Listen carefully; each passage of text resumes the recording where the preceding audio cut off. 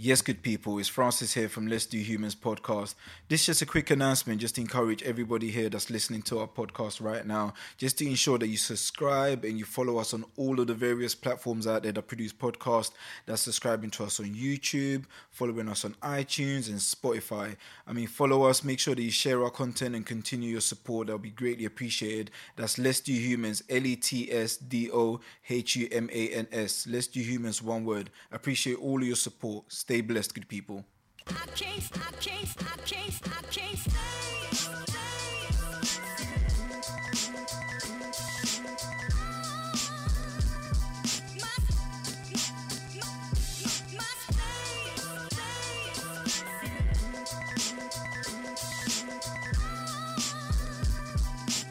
Let me know when you're good and settled. I'm good. Oh, cool. First of all, Sonny, I'd like to give you a big, massive welcome to Let's Do Humans podcast. So it's an informative and educational podcast where I introduce my young audience to new ideas and concepts, whilst also engaging them in current discourse, so current cultural discourse, and just try to find ways to inform, educate, and also motivate young people. Because I realized growing up that there was a lot of ideas and concepts and conversations that I wasn't involved in. And that lack of knowledge can be detrimental when you don't know what's happening in society. You don't know what angle to look at society and what angle to look at community in, and how to get the necessary information to better yourself and your community. Because I think in order to better your community, you need to first of all inform yourself and then better yourself, and then you're able to become a better person for your community.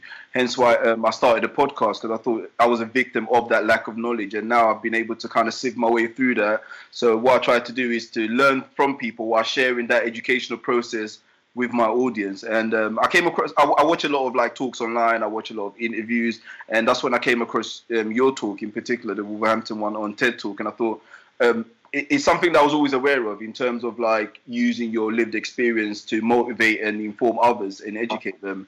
And your talk just kind of resonated with me, and I thought it would be a great idea to share that concept and idea with my audience as well. But first of all, let me just check how you're doing at the moment. Yeah, I'm really good, man. I'm really good. I mean, I'm healthy. I've got hot water. I've got a roof over my head, so things could be worse, you know. So yeah, I'm good. Thank you. Most definitely. Are you at home with the family at the moment, or what are you doing?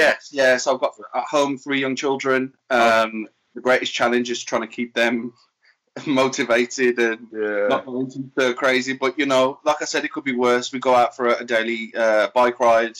I'm just looking at the positives of this really, and I'm getting to spend some quality time with my loved ones. So that's amazing. Obviously, I was reading up on the sort of like most recent update in regards to like COVID-19, and they said we're kind of like over the peak at the moment. But I'm still always wary about lifting the lockdown too early, because we don't know what to expect out there, and there's always the potential of a second wave, which we have to be like extremely cautious about as a nation and as globally as well. So, but how do you think our leaders have dealt with it though?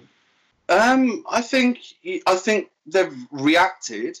It seems as if a lot of things have been just more reactive. And what kind of concerns me is that anyone in a very senior leadership kind of capacity should be planning for all sorts of eventualities. I mean, nobody could have foreseen this.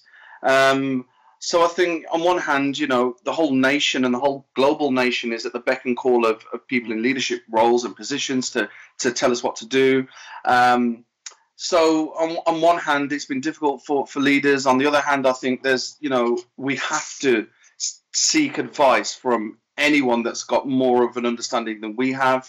And I think maybe there's been a little bit of a delay in terms of some of that. I think they're doing as best as they can do. But yeah, I think we've still got a while to go. Most definitely. And with a case of like a novel virus, we're always kind of learning on the go. So no one really has the knowledge. So it's just a case of like us trying to figure it out as we go. But before we get started, can you tell us a bit about yourself? Like who's Sonny and what's some of the work that you do? Yeah. So I'm Sonny, and I've predominantly worked within the community and voluntary sector for the last 12, 13 years. And how I got into that was that, for over 10 years leading up to that, I was an active drug user. I was actively involved in all of the things that are associated with that. So street level selling, and basically my life was just going into a ditch. Yeah.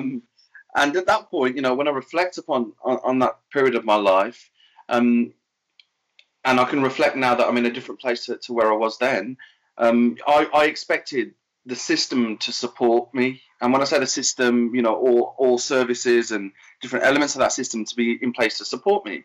But what I found was that, a lot of the stigma and discrimination that I faced further pushed me away from mainstream society. Yeah. And I'll talk a little bit later about how some of that learning came about. But yeah, I mean, now I'm a freelance consultant, I'm a speaker, I am doing lots of different roles with lots of different people. So, I'm very passionate about drug policy reform, but not just that. I'm also passionate about race disparity, looking at economic empowerment, how we can get our communities to kind of, who incidentally, they've got the solutions to a lot of the problems that, people in ivory towers will be talking about. Yeah. How do we make sure that their voices are really influencing proceedings? And furthermore, how do we get people who aren't your traditional people to be leaders within society? How do we give them a platform? Yeah. How do we, how do we get them to believe in their lived experience in particular and activate it and receive funding and set up organizations and go on to become teachers and politicians and strategic leaders and all those sorts of things? So my life is very much now kind of focused in those areas. Yeah, I think you mentioned something really important there, and that's leaders and the disparity between the leaders and those that are actually facing real genuine problems that the leaders are trying to solve without having that actually lived experience. Because even with the case of the COVID-19, I've got family members who are nurses, who are doctors, who work in the sector, and they all have the same exact complaint. It's like the decisions are being made on their behalf by people that don't actually understand the issues and the problems that they're going through. So it's kind of that's where that disparity causes a major issue. So how does a gap like that get breached though? And what the collaborative work that needs to be done in order for that gap to be breached, where those that are making decisions understand the problems of those in the front line? Yeah, I mean, first and foremost, we need to be given opportunities to be in or around the table. Mm. If we're not going to be in the room to start with, then how are we expected then to influence proceedings? If I look at the work that I've done, particularly around working with drug treatment, the criminal justice system, etc., it took me probably 3 or 4 years of patiently waiting to be invited to or be allowed to, sit around and discuss things that were, impacting upon societies. So, initially I started attending. Let me just quickly explain. So I detoxed from heroin addiction. That was done in the community. I finished it in a week. I then flew to Bali. The very next time, I got married a week after that, should I say? Then I flew to Bali. After you got clean, you got married? Yeah, literally a week after that. So, and then flew to Bali. And, numerous people offered me drugs in Bali and places like that. They got the death sentence. If I was still actively using and my head was still in that space completely, I would have probably just done what I had to do and carried on using. But anyway, I declined. I came back to the UK and I thought, what do I do in my life? What have I got that could be of use to other people? Now, all I had was my lived experience, of what it's like to be looked down upon and frowned upon within society, to have broken relationships with family members and distrust. But what I did have in and above that was a desire to help other people to believe in themselves and to move forwards. So then I started frantically looking at ways in which I could do that. There wasn't anyone or any single organization that was supporting me with this. So my journey was very much self-directed. So I found volunteer opportunities. I looked at educational courses, things that would allow me then to use my experiences in a constructive way. That took me to an organisation that had recently been set up, and the organisation was set up to consult with people that use drugs. So how wonderful, like someone like me, that had been lived that life all this time, and this organisation, had just been set up to listen to the views and experiences of people that use drugs in prison, in the community. And when I say use drugs, I mean use drugs in a problematic way. So they're not people that just are recreational users, but people who for whom their drug use is hard addiction. So then I signed up as a volunteer, and I really enjoyed that time volunteering because I was interacting with other people, many of whom I would have known from the streets. And they're like, "What were you doing here? Why have you got that around your neck, like a lanyard and stuff?" Yeah. I'm like, no, I'm detox, man. I'm just here to listen to your views. Yeah. And what it started doing, I didn't realize it really. The impact of this really was, it started inspiring other people. People who I'd been running around on the streets with doing whatever I was doing, now seeing me, looking a little bit healthier, a bit of colour in my cheeks. So for about 4 or 5 months, I volunteered and did exactly that. I got some skills under my belt, some training, and didn't really think that this would lead to a career for me. But it didn't matter at that point. It was more about kind of, me enjoying that process of dare I say, living some sort of life of normality. Within 5 months, I went from volunteer to project worker to manager, and I was leading this organisation. Yeah. So that was really quick.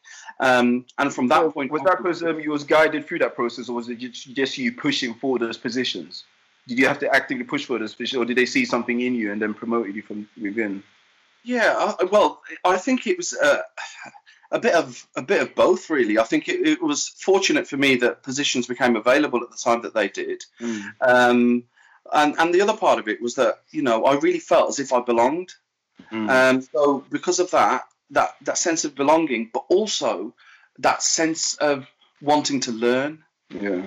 Whereas when I was a young person, they were trying to teach me algebra, whatever it was. Yeah, I didn't really care too much about it, and so it didn't mean anything. Yeah. You know what I mean? It's interesting now. I'm teaching my kids algebra. But when learning really came alive for me was when it had a purpose. There was a purpose behind it. Yeah. I had a vision that I wanted to improve the lives of people. I wanted to, allow other people to believe in themselves. And then what that led to, particularly once I became the leader of the organisation, was an exposure to the whole strategic landscape. So I'd sit in like the chief commander of the police office and have a meeting with them. Whereas the only time I'd ever been in that place beforehand was when I'd be in a cell. Yeah. And all of a sudden, I was actively listening to what they were saying and how they were saying it. So what I had people's experiences and my experiences in one hand. And on the other hand, I started understanding the strategic experiences of people, what they were doing, how they were planning stuff, how they were looking at tackling this or tackling that. And then what happened thereafter was that there was a massive difference between what people were saying sitting around tables to the experiences of people. Yeah. So, I would go along and say, loads of people are telling us at the moment that they're having issues with housing or applying for this. And so somebody from housing would say, "Oh, well, it's interesting you mentioned that, Sonny, because we've got a meeting about that next week."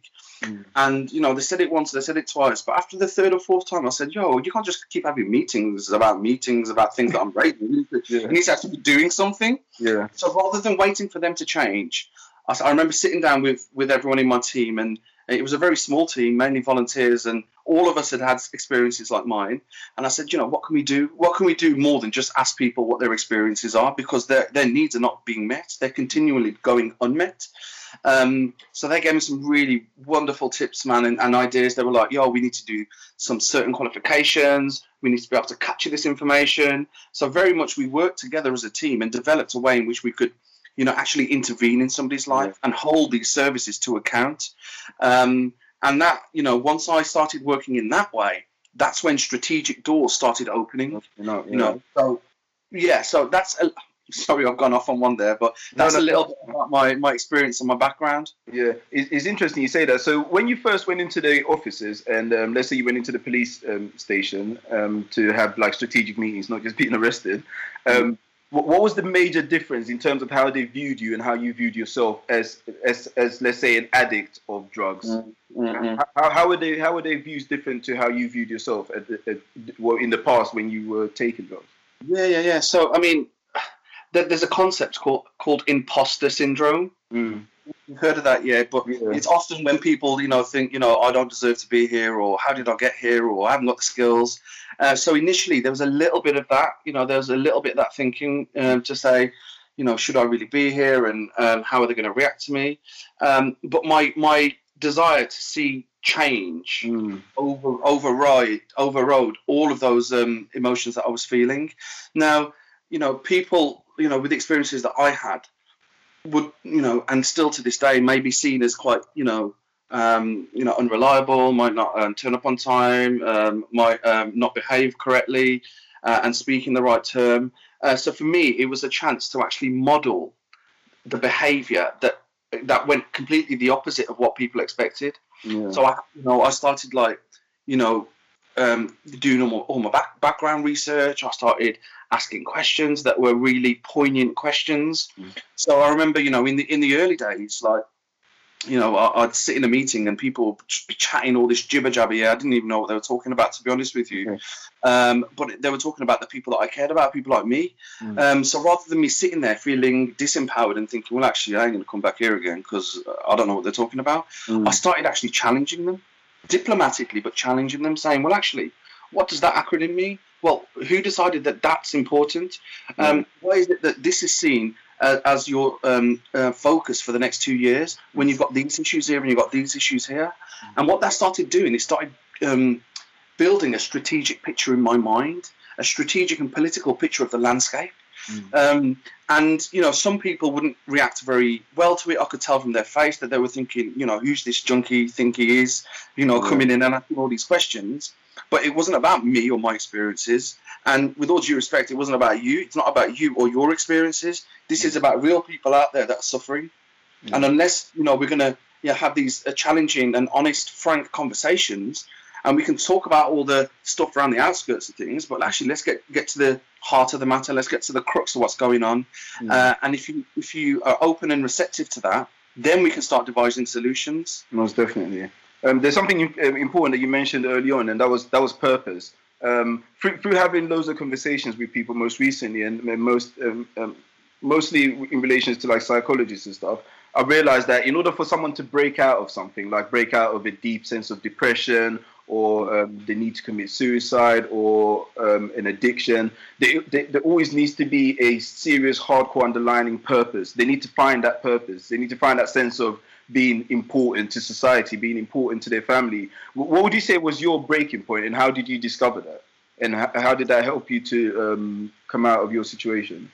Yeah, so, So I suppose, at the time it was a very stark decision that I had to make. So I could either carry on living this lifestyle and more than likely end up dead or in prison, or I could choose life. And although I didn't know what my life would be like, I knew it would be better than what I was leaving behind. Never having no money, going around tapping people up, and not having any self-respect, which is confounded by the stigma that I face within society. So, a few of the key things that happened for me was that I came into faith. I believed that I was safe from that life, and that gave me that sense of self-worth. Secondly, I got married, so then of course I had additional responsibilities. But then, the other thing that was massively important for me was that a deep sense of injustice. I was never a bad person. I was never somebody that you would necessarily think bad of other people or do bad things to other people, but just because of my decision to use certain substances, society automatically deemed me as being either a criminal or a lowlife, and that just did not sit well with me. There's something that I would often say to people, that because I've supported thousands of people over the years, and what was astounding to me was that there was a real trend in terms of the level of aspirations that people had. So, for example, people come out of jail, they'd be sat with me saying, I don't want to go back inside ever again. Bearing in mind, some of the stats around trending rates, it's ridiculous, some stats that people are going back now. But then, when I'd ask the question, well, what do you want to do? They'd say, well, actually, I want to be a barber, or I want to be a bricklayer, I want to work in construction. So I'd dig a little bit deeper and say, well, why is it that you want to do that? Oh, because, I did that course while I was inside, or, no one else is going to offer me a job, or my dad, worked in this, or my cousin works in this. And basically what I realized was that people's aspirations were pushed further down by the life experiences that they'd had. So what I'd say to them, they say like about me, because they say like, oh, you sound like you love what you do. And I'll be like, yeah, I do. Because I believe that if you can make your passion your profession, then work is like play. So what is your passion? How are you going to find that out? How are you going to be exposed to things that make you decide what you're passionate about? Now that could be through volunteering, it could be through education, it could be through, you know, speaking to various people. So for me, you know, in my life I did lots of things that I hated. I worked in factories. I'm not knocking anyone that works in factories, but for me, it just I couldn't do it. I felt claustrophobic. I sold insurance door to door. I've done like 1,000 jobs, and I didn't stick to any of them. And the reason for that was because it didn't have any meaning to me. Yeah. So when I found something that had meaning to me, it was all encompassing. You know, I wanted to learn. I wanted to work 70 hours a week. You know, I wanted to educate myself. I wanted to learn from others, and I'm still on that journey today.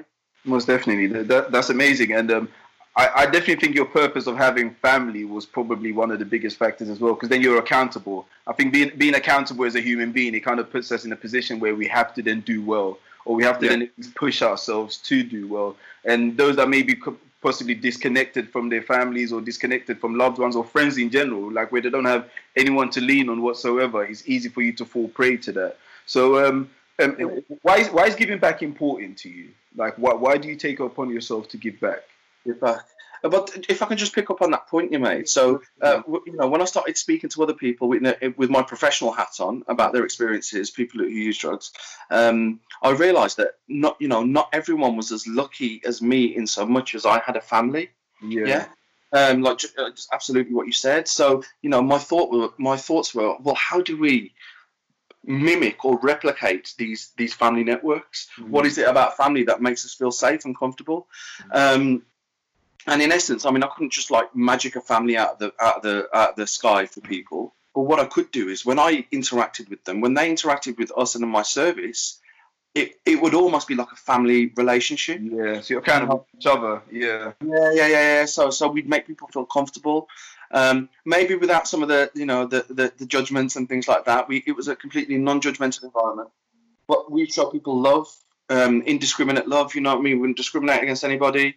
And I think, you know, that's why the work that I've done has been so well regarded, is because it was founded on compassion. Okay. And then just picking up if you could just repeat that the question that you had for me. No, I was saying why giving back is important to you. Like, why is it the driving factor for you right now? Like, what are some of the experiences you've had that you're like, well, I don't want no one else to go through that, or if I can potentially help someone to avoid some of the pitfalls I have, I'll definitely do it. Because there's loads of people that have gone through stuff. I mean, people have gone through addiction, but once they come out of it, it's like, boom, they're just single-minded. But I just wanted to know what your trigger point is that makes you want to give back. Sure. It makes me think of a quote, actually. There's a quote by Nelson Mandela, which is, you know, he said something like, to be free is not merely to cast off one's chains, but to live in a way that respects and enhances the freedom of others. Yeah, and you know what I mean? For me, it wasn't just about me getting well and getting better, because then all of my brothers and sisters and, you know, the people I spent all this time with and suffering and dying and catching diseases and going in and out of prison. So for me, you know, there's, like I said, that deep sense of injustice, and it still exists today. It's still something that we're fighting against today. I mean, you know, I was very lucky to be able to develop as a leader, but that was often self-directed. So no one was saying to me, yo, go and do this course or look at that, doing that. So I would, apply for different courses. I'd apply for seminars, and I'd just go along in my free time and just sit in these seminars. But back in the end of 2015, somebody emailed me a course that was being held at the Geneva Institute in Switzerland. Oh, wow. And the title of the course was Drug Policy, Diplomacy and Global Public Health. So I signed up for this course. I ticked the box that said I need sponsorship, because I couldn't afford, you know, the cost of the flights and staying in a hotel and all that. But anyway, I was successful, and I went out to Geneva. And and what that did for me is it opened my horizons and thinking around drug policy. Mm-hmm. So for me, drug policy was all about kind of what happens in the UK and what the UK police doing, what the UK government doing. But what that experience did, and there were some fantastic people that were involved in delivering this executive course. It showed me the history of drug policy. Things like back in the 1870s in the States. There were anti-opiate movements that were aimed at Chinese people. There were anti-cocaine initiatives that were aimed at the black community. Yeah. There were anti-marijuana campaigns that were aimed at the Mexican community. And it gave me a really deep insight into history so that I could look forward in a way whereby I had all that information and knowledge that would, add additional value to what I was trying to do. So that sense of injustice, has taken me on a journey that's gone back over 100 years, and even still today, I'm sure. Yeah, it's massively relevant. I mean, not all that long ago, in 1971, for example, President Nixon declared a war on drugs. Yeah, heard his message a few times. Yeah. But what happened is that war on drugs was nothing of the sorts. It was a war on people that use drugs, and they were usually poorer communities, people from ethnic backgrounds that were being disproportionately affected by, the policy stance and the decisions that these people were making.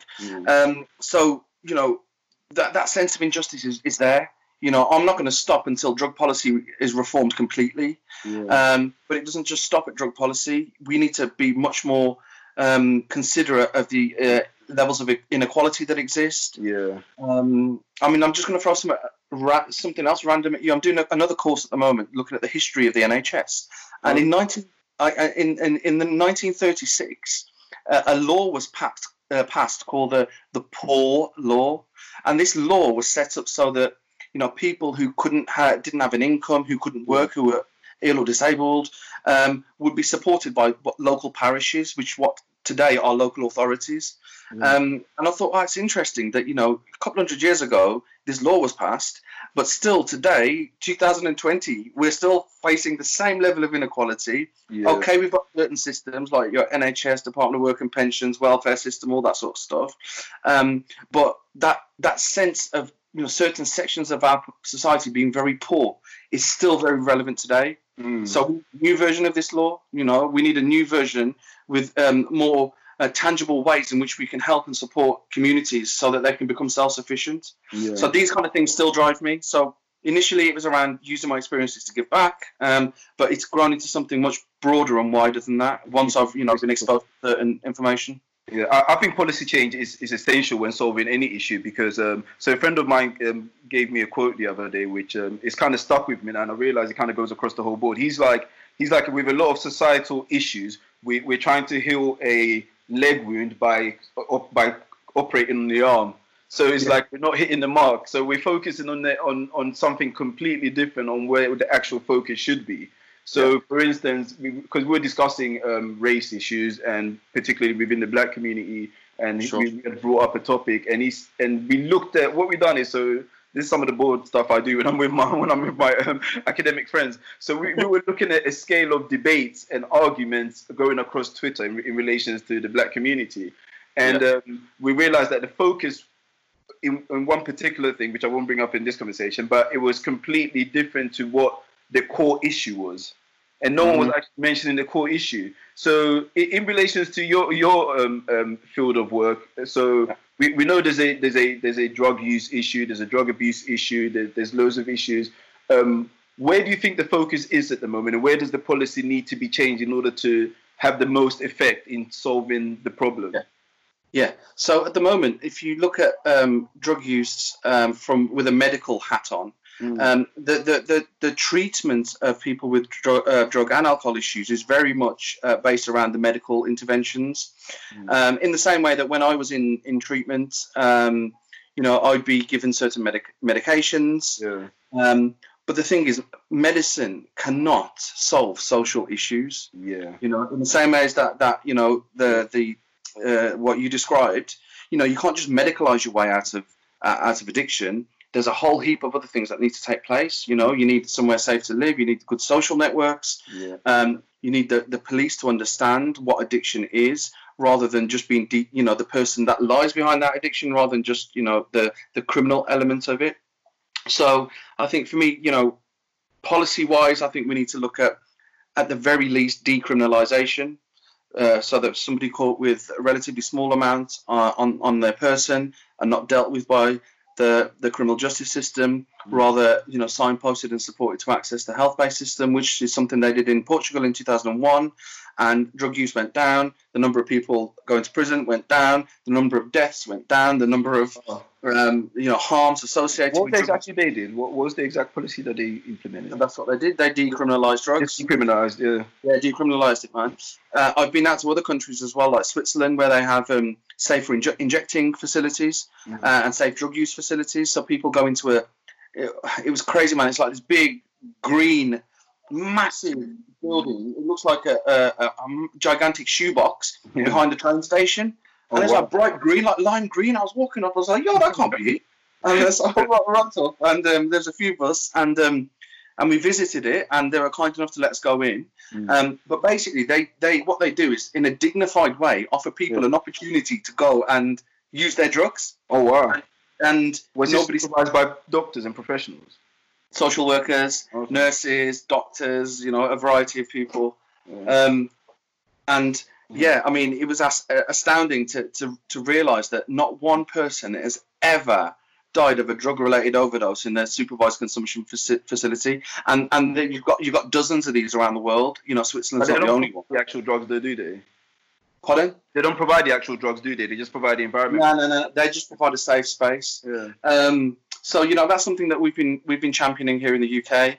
But I think more realistically, if we can get decriminalisation over the line, so that at least all these people that go to prison for low-level, non-violent drug offences don't go to prison, so that we can keep them in the community and they can carry on and hopefully build their lives. I mean, my ultimate goal would be to regulate the illicit drug market. Now, this might sound a little bit controversial, but like I said, if you look at the history of drugs and how laws have been passed and conventions have been put into place, what it's basically done is created a marketplace for drugs to sit, which is within the illegal market.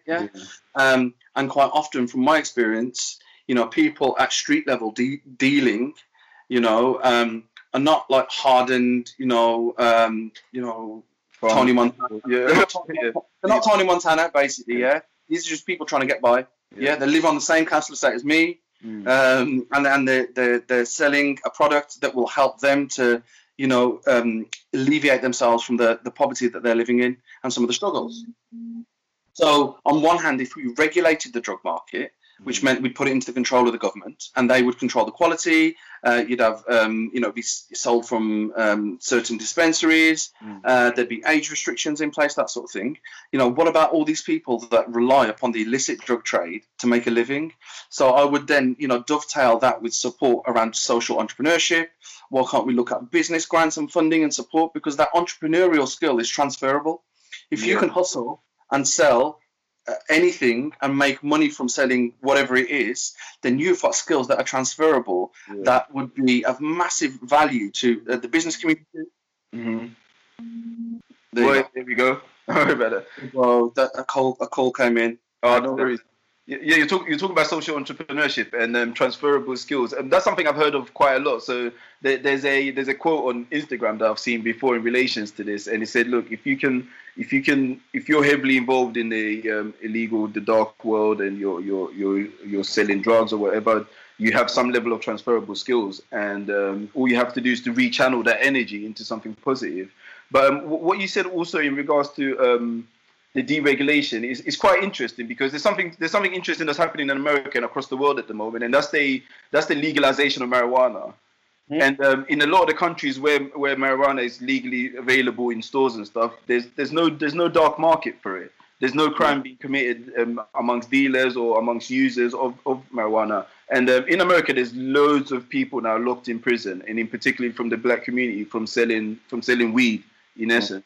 And now that it's been legalized all across the board, should all these people be released, do you think? Yeah, of course they should. Yeah. Particularly for non-violent offences. I keep mentioning that. So somebody that hasn't hurt somebody else yet, that's been, sentenced or embroiled in the criminal justice system, absolutely, that decision should be reversed. Yeah. In essence, I'm not condoning anyone use any drug or anything. At the same time, I'm not, saying that everyone that uses drugs has a problem with them. They don't. But the way in which history has brought drugs to us up until recently with the impact of medical cannabis and the availability of that demonstrates that there is a different way of looking at it. You can't you can't make a plant illegal. Yeah, it's not your job to do that. You got no right to do that. It always depends on who's making money from it. That's what tends to be like the issue. So it's who's controlling it, and if it's the people that are controlling the community, then it always seems to be an issue because then the government is not getting their cut of the bread. So it's like. Well, you only have to look at other commodities, like salt and sugar. These are commodities that are regulated, they're quality checked, the government get their taxes on it, and people that purchase it know the quality of what they're buying. And a grown-up way, an adult way to deal with drugs across the board would be to do it in a similar way. Yeah, and that's true because I don't think anyone's going to just jump off their addiction anytime soon. It's not that easy to go cold turkey because most people will perish if it was to go completely cold turkey. So if we're going to eradicate the world of hard drugs that causes major health issues, then there's a way that we need to find to wean people off of it. Yeah. And I'll go back to something I said at the start. So, the vast majority of people that I came into contact with and supported, I wasn't dealing with people that were working, that were high flyers, that were, got their own mortgage and house and free cars and whatever it may be. I didn't see people like that. I saw people that were poor, that had a crap experience at school, that had underlying mental health issues, that didn't have the confidence, let alone the skills to go and get a job or a career, that were, further demonized because there were people that used drugs or alcohol problematically. And for me, that sense of realization that there were deep-rooted societal factors that were disproportionately affecting people is wrong, and it's not fair. So that's one of the reasons that when we talk about drug policy reform, it's not just about reforming the policy around drugs, it's about how then do we support society to become much more equal. And we need community, we need people in the community to stand up and speak out. The knowledge that to reform society doesn't sit within academics solely. It doesn't sit within politicians' boardrooms. It sits within the community. And communities themselves need to understand how, they can utilize and activate their experiences, because the experiences that they have are invaluable to bringing about these reforms to society. But they need to be given the opportunities to be able to do that. But how do we get those opportunities out? Because it's fair enough speaking out and making noise about it, but how do we actively penetrate that room and get people with those lived experiences on the table and giving that real input, that real life experience input? Yes, I mean, so there's obvious things like some of the things that, like, for example, I've been doing and like giving like TEDx talks and through not just not settling for mediocrity within my organisation, but actually pushing to change systems. And don't get me wrong, not everybody within society and communities will want to be in a position to bring about change. But for me, knowledge is power. If community members understood really what's going on, like I explained about the history of drug policy, and then now they're being affected by that directly, I'm sure a percentage of people will say, well, actually, that's not fair. These are my experiences of life, and this is how I've been treated by the police, and this is this and this is that, and then there's ways that people can speak up. So not just speak up, but actually bring about change. So understand how the democratic system works here in the UK. Understand how they could get involved in politics a little bit more. really be honest about their experiences. And I know that's easier said than done. Not everybody wants to speak about difficulties that they've faced in certain situations. But I think as a society, we need to be much more embracing of people's lived experiences. So one of the things that I've been working on alongside some other lived experience leaders was to develop a movement. So we know that this knowledge exists. We know there's people within communities that are just, doing some wonderful work. They're really kind of transforming lives. They're doing their bit to make society a better place. But then there's often barriers to them being able to then progress in certain ways or to be able to influence only up until a certain level. Yeah. So we created something called the Lex Movement, and that's available. It's a website it's just lexmovement.org. And that's an opportunity. That's an opportunity for people from the community to join this movement. We are working with funders to make funding specifically available for lived experience leaders. There's all sorts of research, there's all sorts of videos and all sorts of other information available so that, these lived experience leaders that might sit in isolation in a council estate in Southeast London and not know that there's anyone else around them can actually be connected to other people because there's strength in numbers. Yeah. So, there's things that we can do proactively to kind of push for the valuing of lived experience. Yeah. But it's not going to happen overnight, but the more people we can get to come forward and to, be committed to social change, the more likely it is to take place. Whilst at the same time, why can't we have lived experience leaders that are sat in high office in Parliament or the CEOs of companies or, chief execs of councils, So it's really about, on one hand, working with the system to make it more amenable. And on the other hand, how do we empower communities to aspire to achieving those things when often the system around us, like I mentioned about the level of aspirations that people have been dumbed down for lots of different reasons, So we have to continually fight and challenge this in a diplomatic and non-violent way. Well, most definitely. And just to touch on one final bit is that I think also the breakdown of the policy and making it simplified so people can genuinely understand what policies mean, what policies mean on paper and what they mean in action. Because what I tend to find is historically, whenever I was reading policies, whether it be employment policy or governmental policy, I didn't have a clue what it meant. I didn't have a clue what it meant tangibly as an action.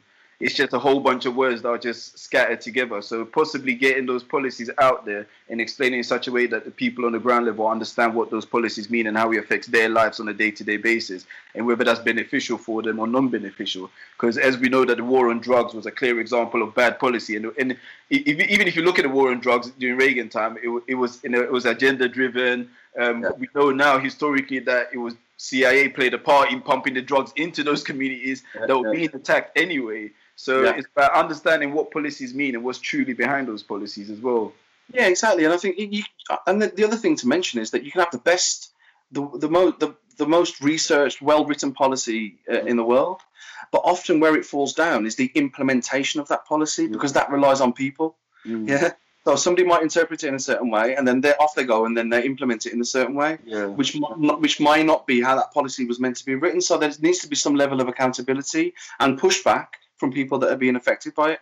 Yeah, most definitely. So, Sunny, just two quick questions before I let you go on with your day. What advice would you give to someone who's in a situation that you were in before? They're stuck in a rut, they're addicted to drugs, and they've got a really bad family situation and life situation in general. What would you say to that individual? I'd say that you're not alone. I say that the life that you can build in comparison to what you have now is your birthright. You're entitled to that. Just be really open to understanding how the system around you is working. It may not always be fair. Even people around you may not treat you well and as they should do, but anything that you can do to muster the power and the resilience to be able to pull through it, do that, because then it's going to be so worth your while as long as you find your passion, You know, you can't just stop taking what. I'm not saying people should stop or should carry on, but what I'm saying is, for people who have a problematic relationship with drugs, you can't expect your life to improve unless you find something to replace it with. Yeah. So if you just stop taking whatever you're taking and sit there, more than likely, the devil makes work for idle hands. You'll probably end up going back to it. So, you know, just as much effort and thinking you think around how to get out of your situation, equally you need to put into what you're going to do afterwards. You know, so you need to be strategic. You know, and think about, you know, what is it you want to do? What is it that you enjoyed doing when you were younger? What is it that makes you excited? You know, that, you know, your addiction has subdued within you, and it's reigniting that, you know, and just reach out, just speak to people, you know, and not everyone will care about your experiences. Not everybody will understand them. There'll still be lots of stigma and discrimination, but you've got the right to live your life with meaning and purpose, whatever that looks like for you. Yeah, amazing. And just to touch on that, I think so. In recent times, I realized that to me, purpose is me voluntarily accepting responsibility. So I accept responsibility for me to be healthy. I accept responsibility for me to treat people well. I accept responsibility for me to educate myself, for me to be good to my family and those that are around me, and for me to commit and contribute to my community as a whole.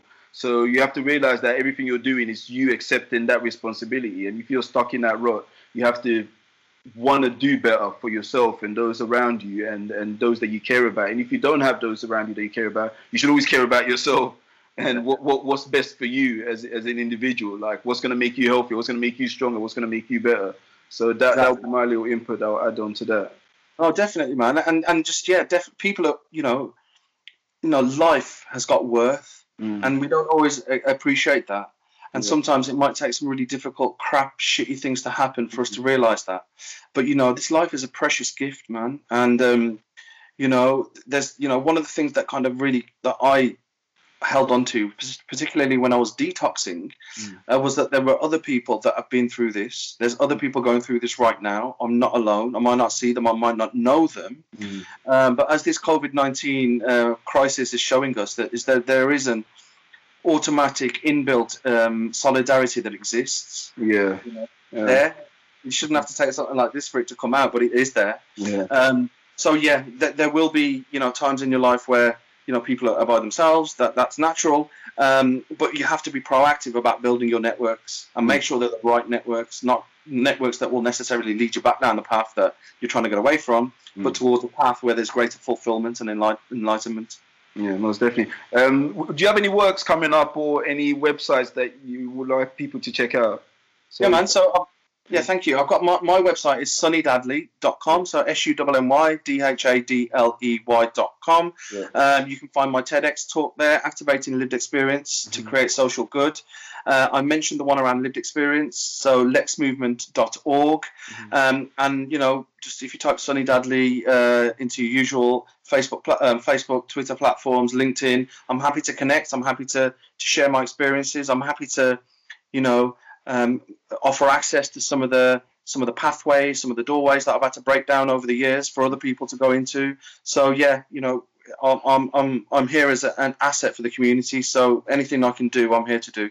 Amazing, Sonny. I'm going to put all the details down anyway with all the links to the sites and the pages that you've mentioned anyway. And I appreciate your time today. Thank you for connecting with me. Thank you for coming on the podcast and sharing your story. So we're definitely going to catch up. And I hope that you and your family stay healthy and stay strong. And we can catch up at some point after all of this has subdued.